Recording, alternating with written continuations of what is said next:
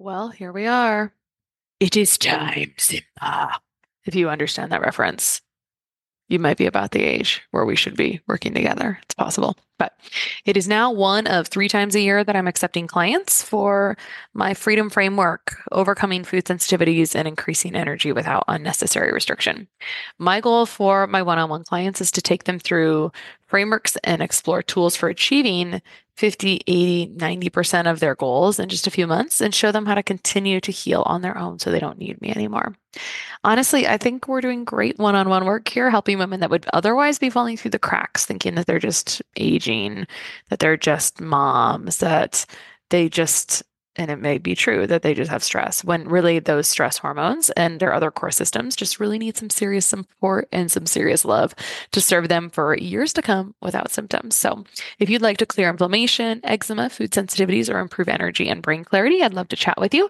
You can book a call with me at KristaBigler.com/FSS, KristaBigler.com/FSS, and that link will be in the show notes.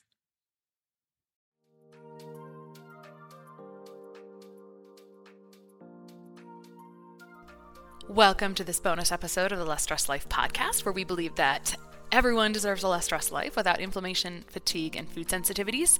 Today I did something a little different. I simultaneously recorded on Instagram Live and hit record on this app on my computer to record this for the podcast.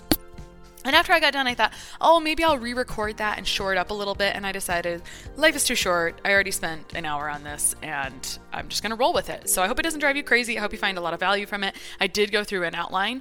And so I'm going to talk about that here in a moment. But before we get into the actual episode, and really I hope you get a lot of value out of it, there was a post I did on Instagram that received quite a bit of traction, over 3,000 likes, and lots of questions about what do you do if you have symptoms of high and low cortisol. So I get into that in quite a bit of depth today. But before we do that, I just wanted to share that I am going to do something I think is a little bit fun. It's an Ask Krista live call. It's for health professionals. It's for RDs or NPs, PAs, PTs, DCs, something like that, because those that have similarities or in practice or something like that, we're going to get more benefit from each other. So I'm going to do a 60-minute small group call via Zoom. It's a paid call. It's only $30. If you don't think it's worth that, or if you have questions, like I'm not accepting email questions before or after. When you register, include your questions there, but you can also ask questions live. I know it's not going to be too big of a group because I've done stuff like this before, and usually 50-ish% of people show up live to things. And I know it'll be fine.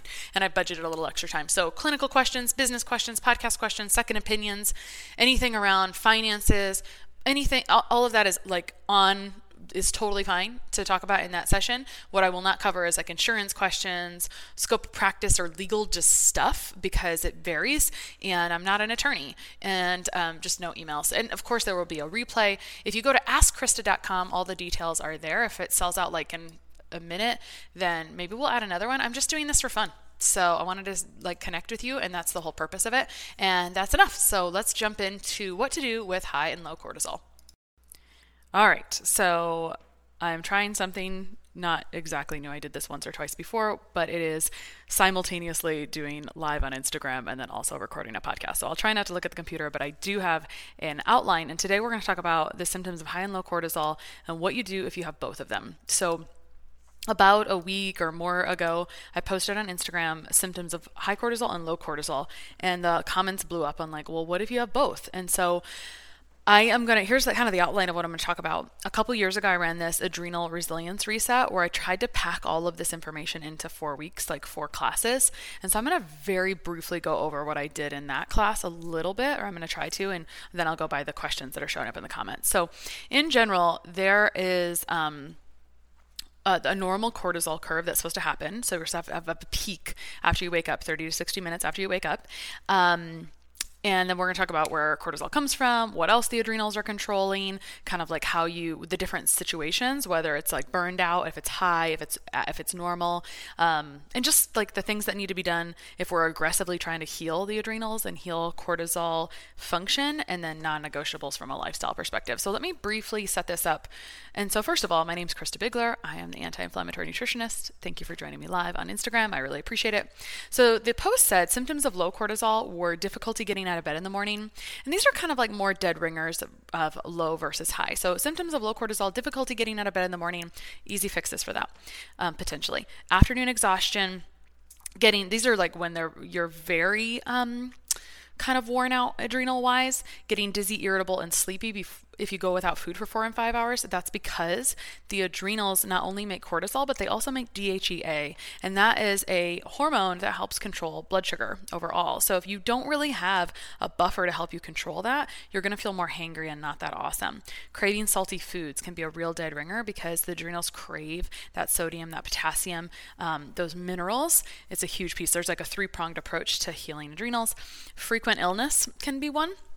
Because when we have high stress, we suppress our immune system and secretory IgA, and then low sex drive. So if you're in a low cortisol state, you don't have probably the resources to create testosterone. So I actually see, when I've done Dutch tests and I've seen really low testosterone, like really flatline testosterone related to libido, if the cortisol is running really flatline, meaning like you burned yourself out, it's hard to get that testosterone up. There are some herbals you can use, but I just don't see it working very well until the adrenals are healed.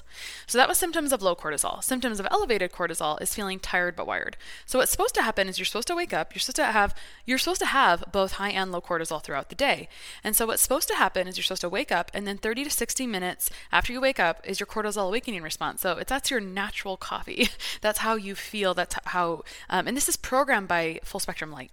So the first thing I always recommend, like a 2-minute morning routine, which is to get up, try not to look at your phone, because that's now telling your brain, it's telling your suprachiasmatic nucleus that it is now noon. So that's not very helpful if it's like 6, 7, 8 a.m., 5 a.m., whatever, if you're telling your brain it's now noon. So what you've got to do is go outside. If you do this through the windows, it actually reduces the full spectrum light dramatically. It is the season where we can do this outside. In the wintertime, getting a full spectrum light and putting it on your desk in the morning is good.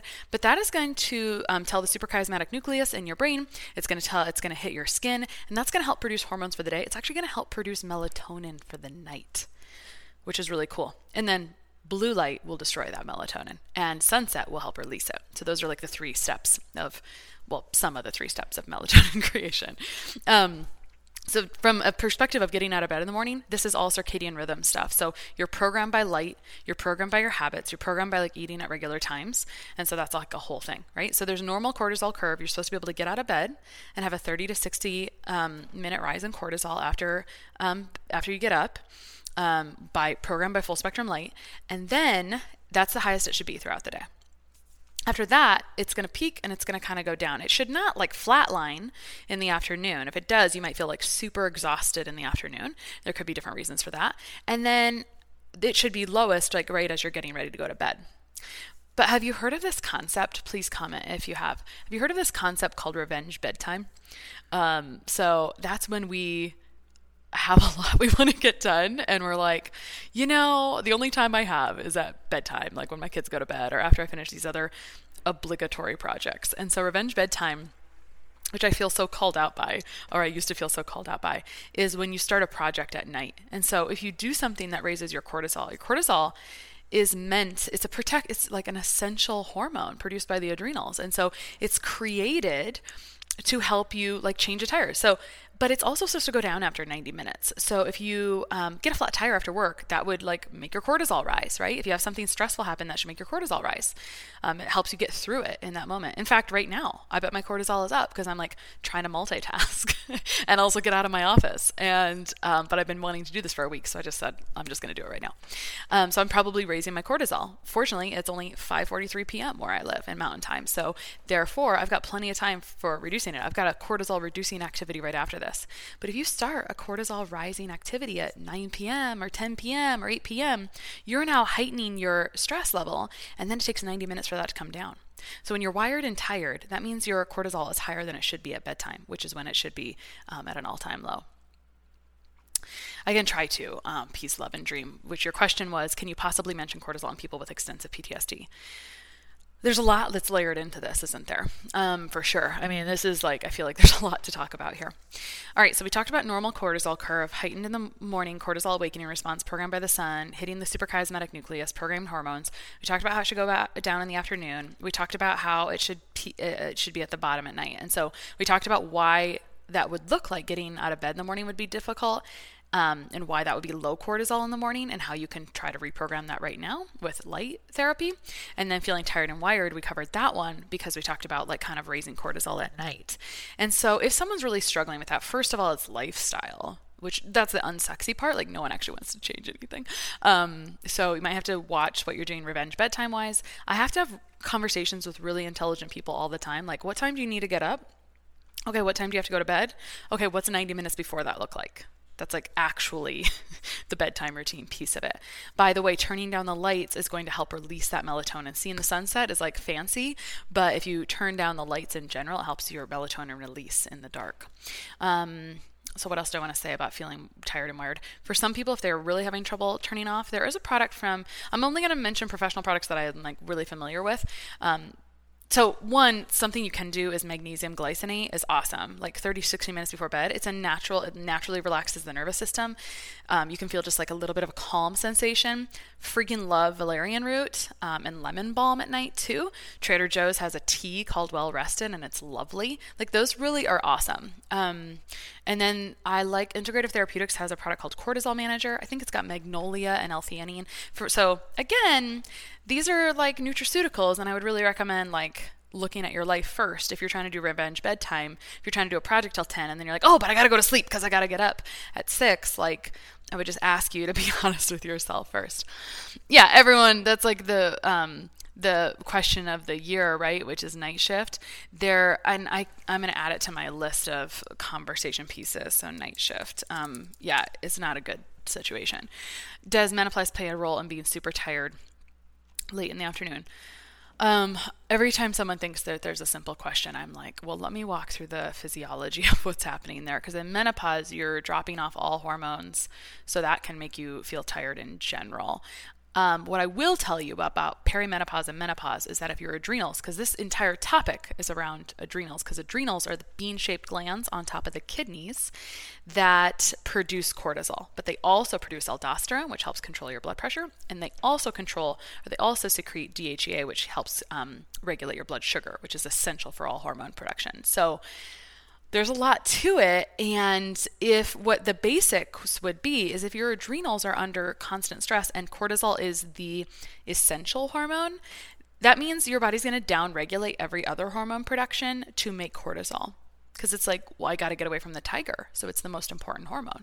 So it's going to downregulate everything else in favor of producing cortisol to the point where like you can feel just like crap. And so what I will say about menopause and perimenopause is that there's a huge relationship to what's going on with the adrenals, because your ovaries are like, I'm actually going to check out now. I'm kind of done making this much progesterone and estrogen. Like, you don't really need a cycle anymore. You're not reproducing. And so now the brunt of hormone production goes to the adrenals. And so if the adrenals, I always like to say it's never out of style to support the adrenals. Like you're going to need that your entire life.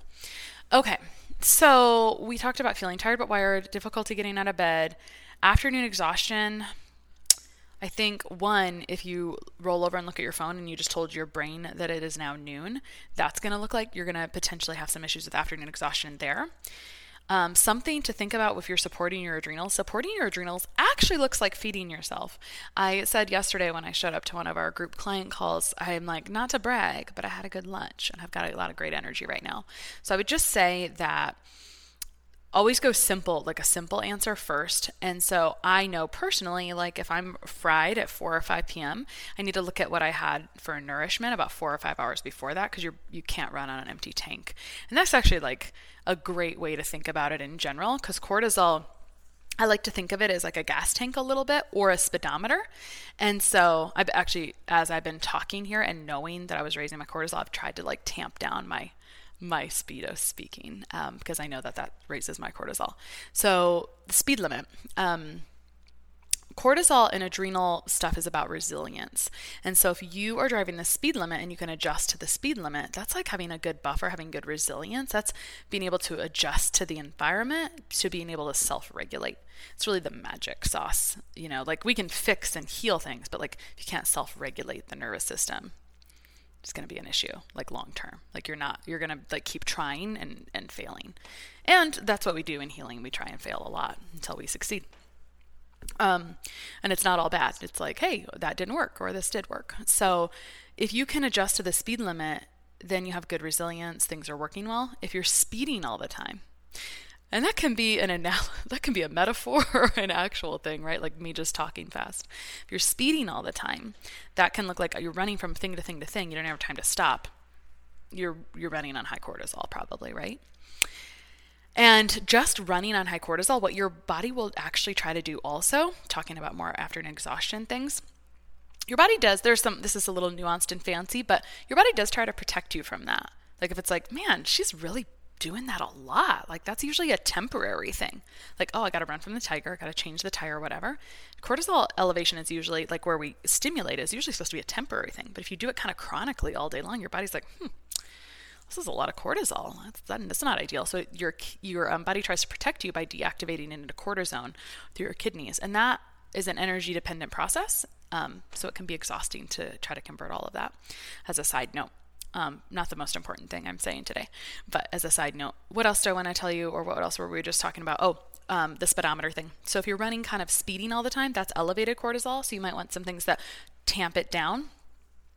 So magnesium just like relaxes the nervous system. If you can self-regulate, if you can do breath work practices, all of those are amazing. I actually prefer those over nutraceuticals first.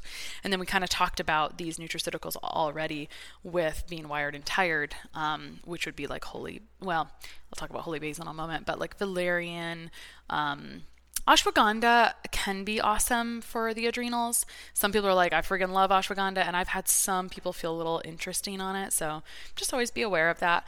Some of the herbs that I personally think work for every situation, high or low, are holy basil or tulsi, and you can buy that as a tea and drink it. Like, I think it's just nice if you think about it from a perspective of what is kind of nice that I can like support and nourish my body with.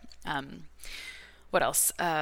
Magnolia is nice. There's many adaptogenic herbs. I actually love mushrooms, cordyceps, like all the mushrooms, lion's mane for clarity. But those mushrooms often are adaptogenic, and they're also great for gut health technically, long term. So I do really, really love mushrooms from that perspective. But immediate changes, I wouldn't say that it's like insanely immediate changes.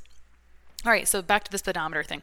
There's 3 scenarios. You can adjust to the speed limit and you have good resilience, and you can buffer and you can self-regulate your nervous system. You can be speeding and running in high cortisol, and that just feels like wired and tired. Like maybe you perspire a lot, you're running from thing to thing to thing. I can talk about what happens physiologically in the body. You dump nutrients, and so then you're not running on. You're running kind of like you're using up nutrients quickly if you are running on high stress. And then what happens longer term, if you speed for a long term, you use up more gas, actually, right? Good metaphor. You use up more gas, and then you run out of gas and you're flatlined. So that's what happens when you're low cortisol, and then you kind of feel like crap. Like you're just kind of exhausted all the time. And so what are some dead ringers for flatlining that cortisol, running out of gas, so to speak? Well, what happens physiologically is that there's a huge need for nutrients and rebuilding the cells. What does it actually feel like for you? These are important. Getting dizzy and irritable or sleepy if you go without food for 4 to 5 hours because your adrenals are in rough shape. They've actually had their cells killed and the mitochondria damaged, so they're not able to produce the hormones that they should. DHEA, which helps regulate that blood sugar. Aldosterone, they cannot do that very well. Craving the salty foods, your body's like trying to get you to consume those things. Like you tend to, some other things would be that you run on the lower end of blood pressure. Maybe your blood pressure is normal, but they're like, you run on the lower end overall. So that's a potential one. Lightheadedness from sitting to standing or lying down to sitting up and standing. Really good one. And why is that? Because if your cells are not producing aldosterone at the way that they should from the adrenals, you can't regulate that blood pressure beautifully. And then a low sex drive, which can be many things, but if your cortisol is low, you're not going to produce testosterone appropriately. So that's when you run out of gas. So another thing that's kind of like with the times is that there's this thing that's been going on for 2 years. And so if you get that thing that's been going on, that also really destroys mitochondria. And so people who already were in tough shape with the adrenals. So again, reminder, adrenals are the bean-shaped organs that sit on top of the kidneys. They produce cortisol, which is most essential. Your body's going to defer all, like it's not going to produce progesterone or anything else if it needs to produce cortisol. Aldosterone, which helps control and regulate blood pressure for you, and then DHEA, which helps regulate blood sugar. So because cortisol is the most important, it's going to do that. But if the cells are damaged from long-term stress, which is essentially the simplest way to say it, if they're damaged from long-term stress, mitochondria is going to be damaged. Mitochondria makes energy. So the other thing that really damages mitochondria, mitochondria gets degraded over time with aging, and you can always support mitochondria. And that should be like a light bulb for you, that when you support mitochondria, you're supporting natural sustainable energy all day long. So there's a lot of nutrients that support mitochondria. And the foods that are high in mitochondria are like liver and heart. Yes, thank you. Diane Lynn, she said, oh my gosh, yes, everything in my body went south after the thing for the last 2 years. And I'm saying that because I am recording this for the podcast, and I'll publish this right away on the Less Stress Life podcast, but I just wanted to do dual recording so I could chat with you guys here too. So that is really going to destroy mitochondria as well. So you're going to feel like terrible crap post-viral infection, potentially. I think it's pretty normal to feel like more tired in general for a few weeks afterwards. But if you really just feel like poop, then I think that's a really good dead ringer, that like your mitochondria needs a lot of love and support, and you can nourish those cells back to health. So I want to talk to you about a three-pronged approach from the physiological perspective on how I support the adrenals and cortisol function, et cetera, in practice, and the things that need to make sure we're addressing that are going to continue to abuse adrenals. So we can talk about basic lifestyle non-negotiables first, and then I'll get into the fancier things that we do in practice. So non-negotiables, and so this is the stuff like people aren't really willing always to do, and it makes it take a really long time to get better. And so if you just do these, I think it takes like a year to get better. And if you do all the other stuff that I'm going to tell you after that, I think it takes like 3 to 6 months to move the needle. But I think you can be feeling better in like 2-ish months, like substantially better. So it's not as fast as you want, but it's a lot easier to burn a house down than it is to rebuild it. And that's the best analogy for this situation if you've been abusing your adrenals for a while, which human nature, American, worldwide, like we've been burning out our adrenals for sure. I interviewed someone yesterday about healthcare burnout, and 76% of people in healthcare show signs of burnout. And so it's like, good grief. No wonder this particular post got like 3,500 hearts on it. So anyway, so non-negotiables may seem simple, but they're not happening for sure. And so you have to take hard discussions with yourself. So non-negotiables when adrenals are broken are 7 to 10 hours of sleep. So you might have to sleep longer than you're used to or you're comfortable with. And essentially the reason that this is so uncomfortable is because a doer, I don't think constipation comes from poor mitochondria. No. This is from a message from Sharon. I think like constipation comes from other gut stuff. But there could be a relationship because poor gut health is going to abuse adrenals, which is going to lead to, mitochondrial issues. But I don't feel like that's like the most direct thing at all. Now, actually, there's another mechanism though, Sharon. Cortisol dumps potassium. And it also, when you have high stress, because you'll dump sodium to control blood pressure and aldosterone, but we tend to sometimes get that back easier than we get back food-based potassium. So like really high potassium. So that can cause constipation because both of those are really implicated in digestion. So yeah, there's some physiological ties. Non-negotiables, sleeping 7 to 10 hours. Minimum. Now this is adorable because sometimes another symptom of having crappy adrenal status is that you are a very restless sleeper. So you have to try so much harder to get good sleep than someone else. And that's what happens when you're at the bottom of the barrel. Like it takes a real effort to climb out. You have to do some nervous system work, neural pathway retraining, especially if this is a long-term problem, like limbic system work. So we could go into another day, like what's going on in the brain, but limbic system work, there's a lot of programs out there. There's a lot of things, vagus nerve training, etc. If there are severe gut issues or mold issues, those will totally abuse the mitochondria. To Sharon's point about the constipation, they will severely degrade the mitochondria and kill the adrenal cells as well. So that is not your fault, obviously, right? Like that's not a lifestyle thing per se. I mean, some of that can come from lifestyle. Some of it, like gut stuff, can come from lifestyle. Peace, Love, Dream says, does this kind of correlate with sleeping 12 plus hours when I collapse from PTSD? I mean, yeah, you probably need that. Like sleep is healing. And so if you're not having, like, if that's might be your body's only source of nourishment, if it doesn't have anything else. So I'm going to talk to you about like physiological nutrients and nourishment that needs to happen here.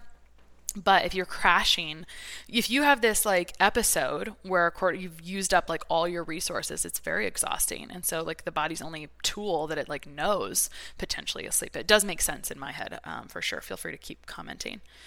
All right, I'm trying to watch these messages and not miss them. If I missed one, I guess rewrite it in. All right, so sleep 7 to 10 hours, limbic system work, and neural pathway retraining. If you've got severe gut stuff or mold stuff, it's gonna abuse the cells and adrenals. And then also, if you're already kind of flatlined and you don't have that DHEA and you're not being able to regulate your blood sugar, you have to do it with your lifestyle. So you have to eat protein, fat, and carbs at 4-hour intervals. I've seen people have to eat them like at 2 or 3 hour intervals. And I know that feels uncomfortable. People are like, this can't be okay. Like, I'm so hungry. Yeah, you don't have anything regulating it. So you have to kind of do it on its own. Like, you have to keep filling the tank little by little by little. It sucks, but it's true. Night shift. Oh man, that's like a whole thing. And then in general, for anyone, I think it's good for us to like take an inventory. My favorite thing to do is just to draw a line down a piece of paper. And when you take this out of your brain, it's so much better than when you try to problem solve internally. It doesn't work.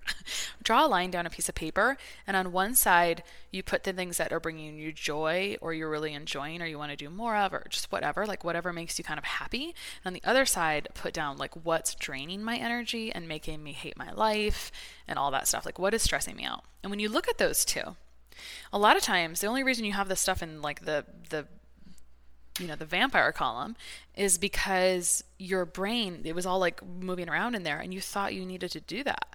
And often you can be like, oh, that is really taking up a lot of rent-free space in my head.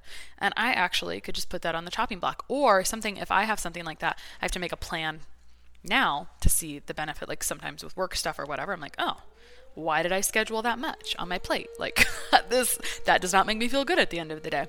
So sometimes you have to make a plan now to see the fruition of that in a couple months. So that's the hard stuff. It's like there's a reason we ended up in this position typically, right? And so we have to like think through, not just think through, but like we have to kind of like do some basic lifestyle stuff, because some people will ask me, I have this family member who's like, but Krista, I just want to lose weight and blah, blah, blah. Like, why can't I lose weight? And I'm like, oh my gosh, there is not enough time in the world for this, because your life doesn't make mathematical sense. You like go to work all day and then you run around and chase we all have pieces of this in our lives, but there is, how are you regulating your nervous system?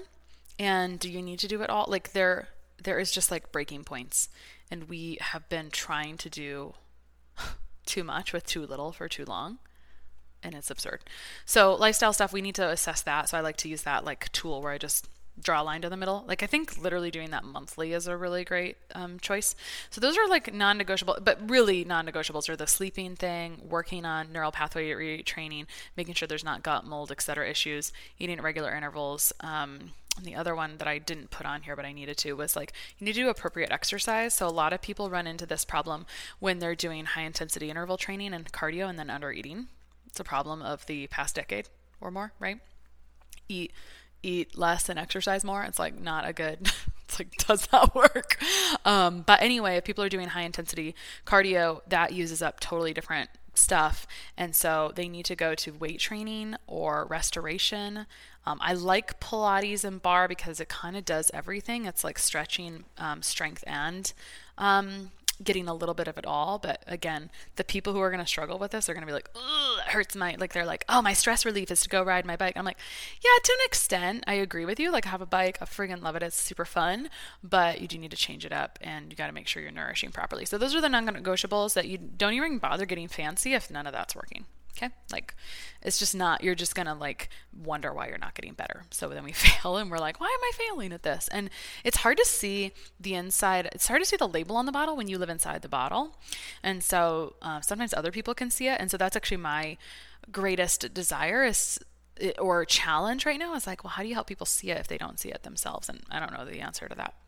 So if you guys have ideas, please enlighten me in the comments. I'd really like to get your feedback, honestly. All right, so here's my 3-pronged approach for working on adrenal healing.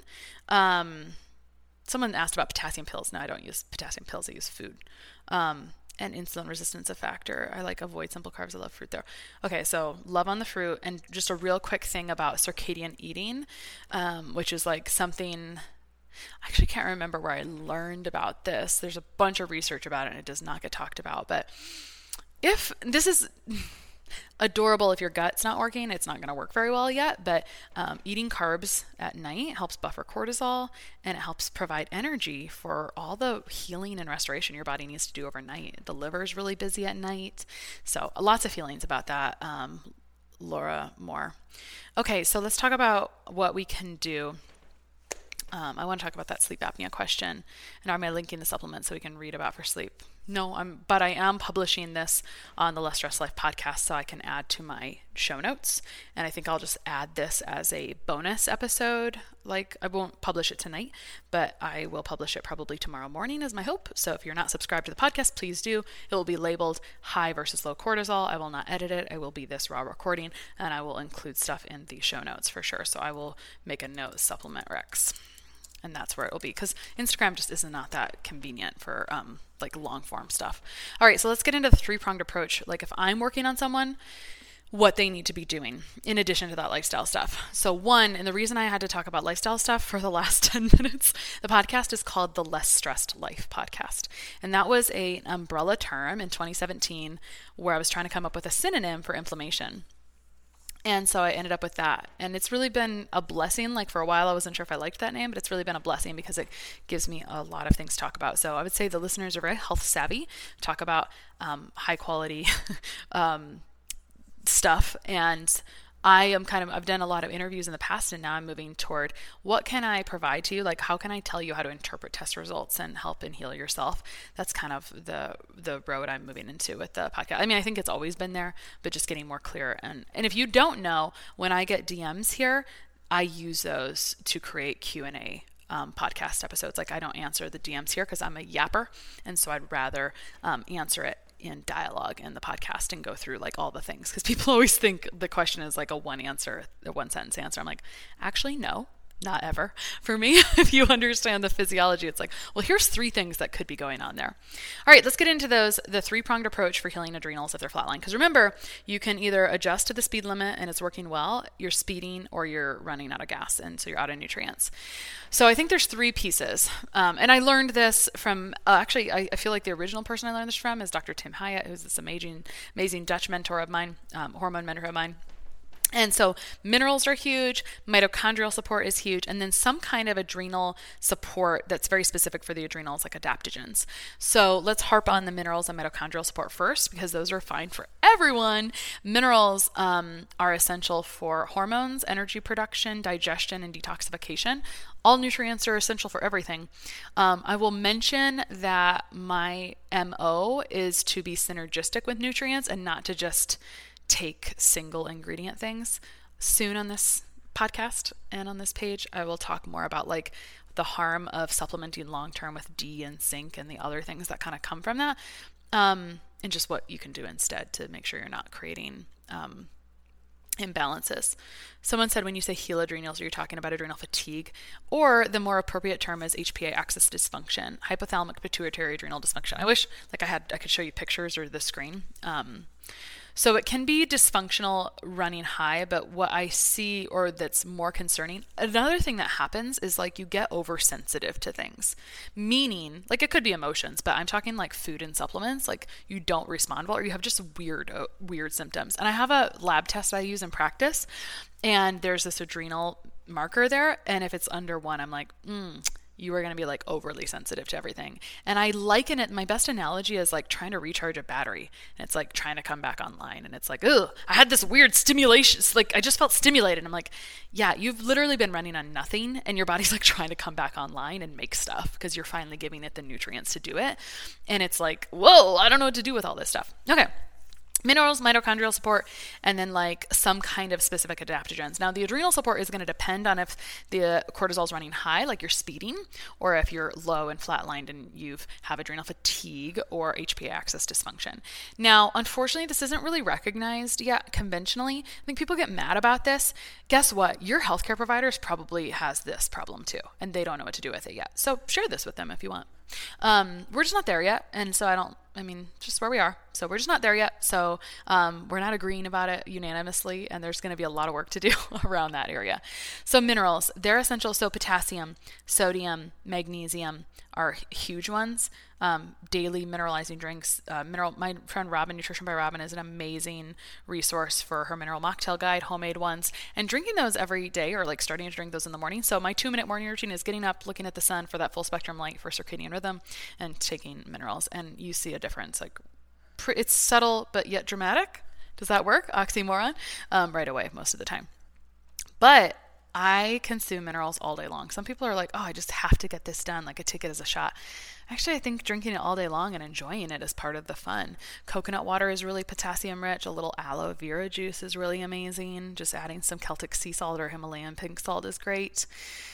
My favorite magnesiums, I have some posts about this.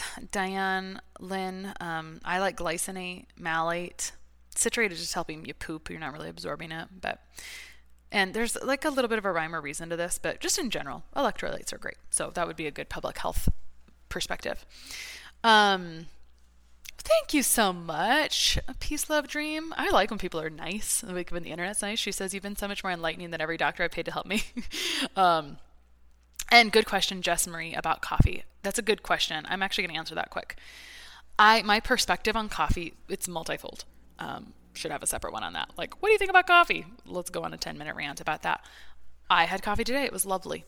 I like to drink it, but you just want to know, like, do I rely on this? If you have to drink coffee or you feel dead, your cortisol is probably low.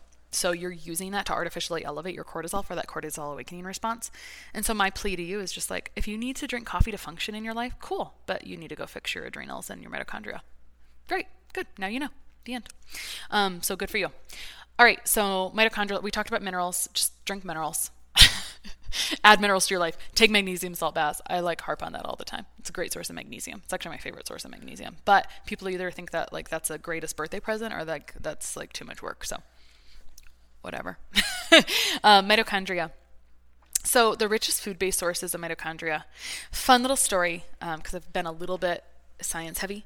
Fun little story. My mom was diagnosed with a severe autoimmune disease in March of 2020. She would have died if my sister-in-law wasn't a nurse and she didn't get on the phone with the ER doc at 10 p.m. at night because they were like, well, we got to wait for this COVID test for 3 days. And she couldn't breathe because she had systemic myasthenia gravis.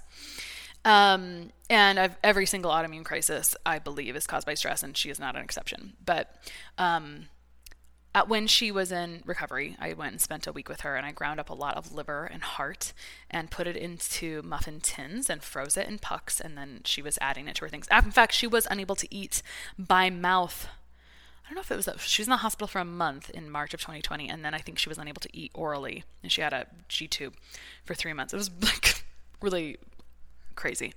But when she started to eat, the first protein she ate was like, she just sauteed some of that liver. She's like, oh, it was so delicious because she had not eaten in 3 months orally. And so liver, and that's just a story to help you remember, that liver and heart are, and she ended up with the vid sometime after that. And she was, like most people, she did things for a while and kind of like waned, but she did do a good job consuming heart and liver. And I believe that was really important for her to help with what she could for her mitochondria, which I believe were really fried. I think anytime there's an autoimmune condition, go ahead and support your mitochondria. It's totally fine. Mitochondrial nutrients include CoQ10, acetyl L-carnitine, alpha-lipoic acid, and tons of others. But food-based sources are that.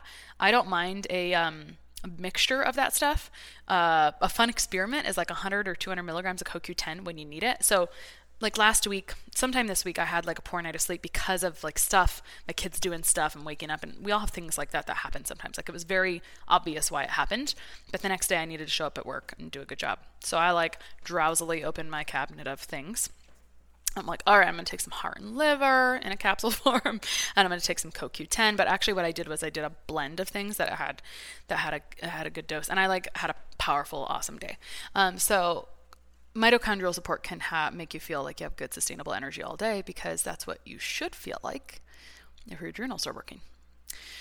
All right, minerals, mitochondrial support, and then adrenal support, and this will be the end. So adaptogenic or some kind of adrenal support is just going to depend on the person. You can do herbs or you can do glandulars. Some people are afraid of glandulars. I am not. I am a very aggressive person from a practitioner standpoint. So I like to do all the things. But again, if you're super flatlined, you may be very sensitive and you may not tolerate things. And I would just say to you, you're going to be okay. Do things at microdoses. If at first you're not successful, just try again at a lower dose and a little bit gentler. And just be gentle with yourself and do as much as you can from a lifestyle and nervous system and vagus nerve stimulation perspective. Like, do anything exogenous and external that you can. So the adaptogens support, if you're flatlined specifically, I think licorice is good. It's stimulating, but if you're already wired, licorice is not, right? Ashwagandha can be fine. Magnolian. I personally, like for anxiety and for high cortisol situations, I love L-theanine, which is an extract from green tea. It's like calm focus. And I love GABA, which is a natural neurotransmitter. I just feel good on those, like clear, chill, but not drowsy. So I do love those for high cortisol situations, because we all run into those, and I can recognize that. And sometimes I can breathe my way out of it. And sometimes I'm like, all right, I'm giving a presentation. I feel really nervous, and I'm going to take some L-theanine so I can feel good. All right, what else? And then I use like adrenal glandular depending on what's going on. So it just depends on the person. And I hope that was really helpful. So in summary, we talked about normal cortisol curve, programming that with sun. We talked about circadian rhythm a little bit. Circadian eating includes good source of carbs at night, fruit, whole carbs, whatever. Helps buffer the cortisol, helps give your body some nourishment overnight. If your gut's a mess, it may not work. I'm trying to say your name here. E.B. Fit Harris, I don't know. It's like a long name and I don't want to mispronounce it. He says, do you ever use magnesium threonate for helping calm the brain? For sure. It crosses the blood-brain barrier and is really good for brain clarity. Nicole Johnson said, oh, thanks for bringing this one up. Glad to hear this. I was on prednisone. I think that affects my cortisol. Let me talk about that.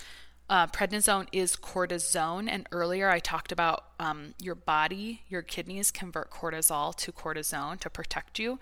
And when you are on prednisone, or importantly, topical steroids, those are cortisone. So if you're on those long term, it's like the same thing as prednisone. I mean, prednisone is more systemic, whatever. But what's happening is you're sending a message. Everything's like messages are coming back and forth from the brain to the body. And what happens is if you're getting external cortisone, your body's going to shut down its own production. So it kind of looks like adrenal fatigue.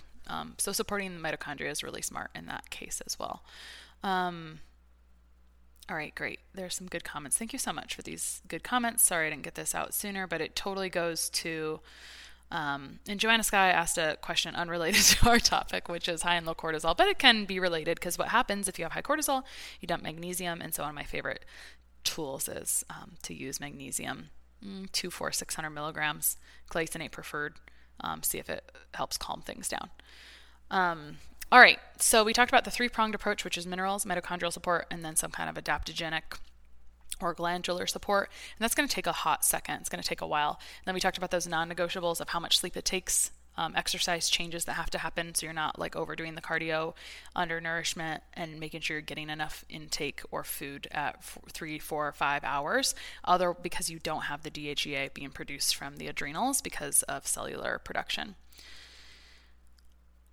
Jess Marie said, I'm not sure if you saw, but my naturopath told me to drink pickle juice. What do you think? So she may have told you to drink pickle juice because of the high sodium, and if you've been dumping out sodium because your body's been using up aldosterone to try to regulate your blood pressure, that's a potential. So what can happen, I'm guessing, if I knew more about you, you are running on the low end of blood pressure and you need a lot of salt to like keep that up. So you probably need sodium and potassium would be my guess, but take it from food. Coconut water is awesome.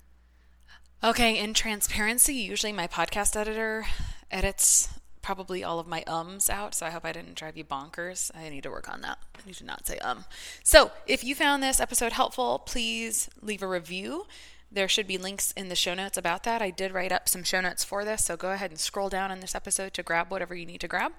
If you feel like you need help with this, jump on the waitlist to work with us at KristaBigler.com. And otherwise, share this with a friend. Please, please, please share it with a friend. Share the love. I just really feel like I'm in a place right now where I want to be as generous as I possibly can be with these episodes. So if you leave a review, if you send me a message on Instagram, or you leave a SpeakPipe message on my website, there's a page for the podcast, and the podcast has video or audio recordings. You can leave a question there. I'd love to answer them in future Ask Krista podcasts. We'll talk to you soon.